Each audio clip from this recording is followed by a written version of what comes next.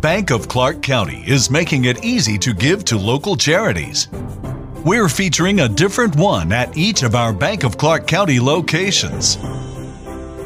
To find out how you can support their good work, visit our website at www.bankofclark.bank or follow us on our social media channels and the hashtag GiveWithBOCC. Bank of Clark County. Member FDIC. Hi, I'm Kiani Hollingsworth, mentor, life coach, and podcast motivational speaker, and I want to welcome you to Becoming My Best Me. In today's session, we're going to discuss the topic of being humble. So you know what to do.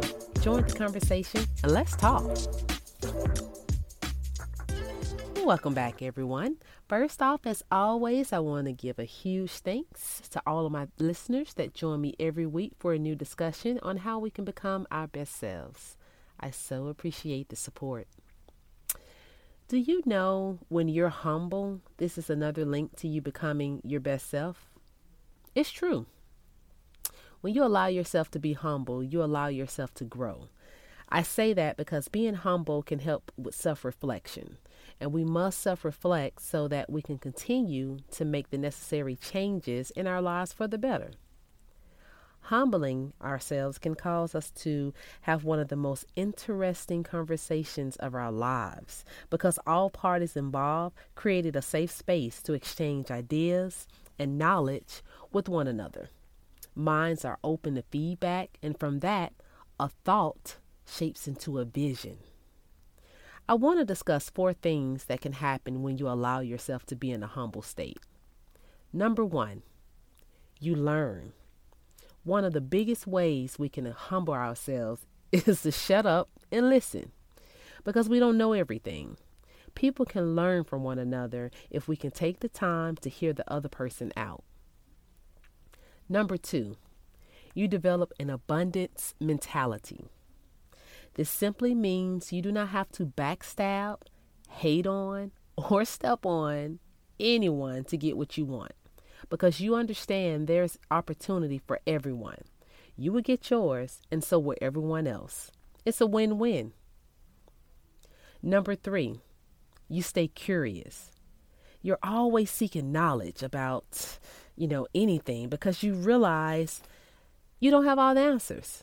You allow yourself to learn through the eyes of others. And this is a big one.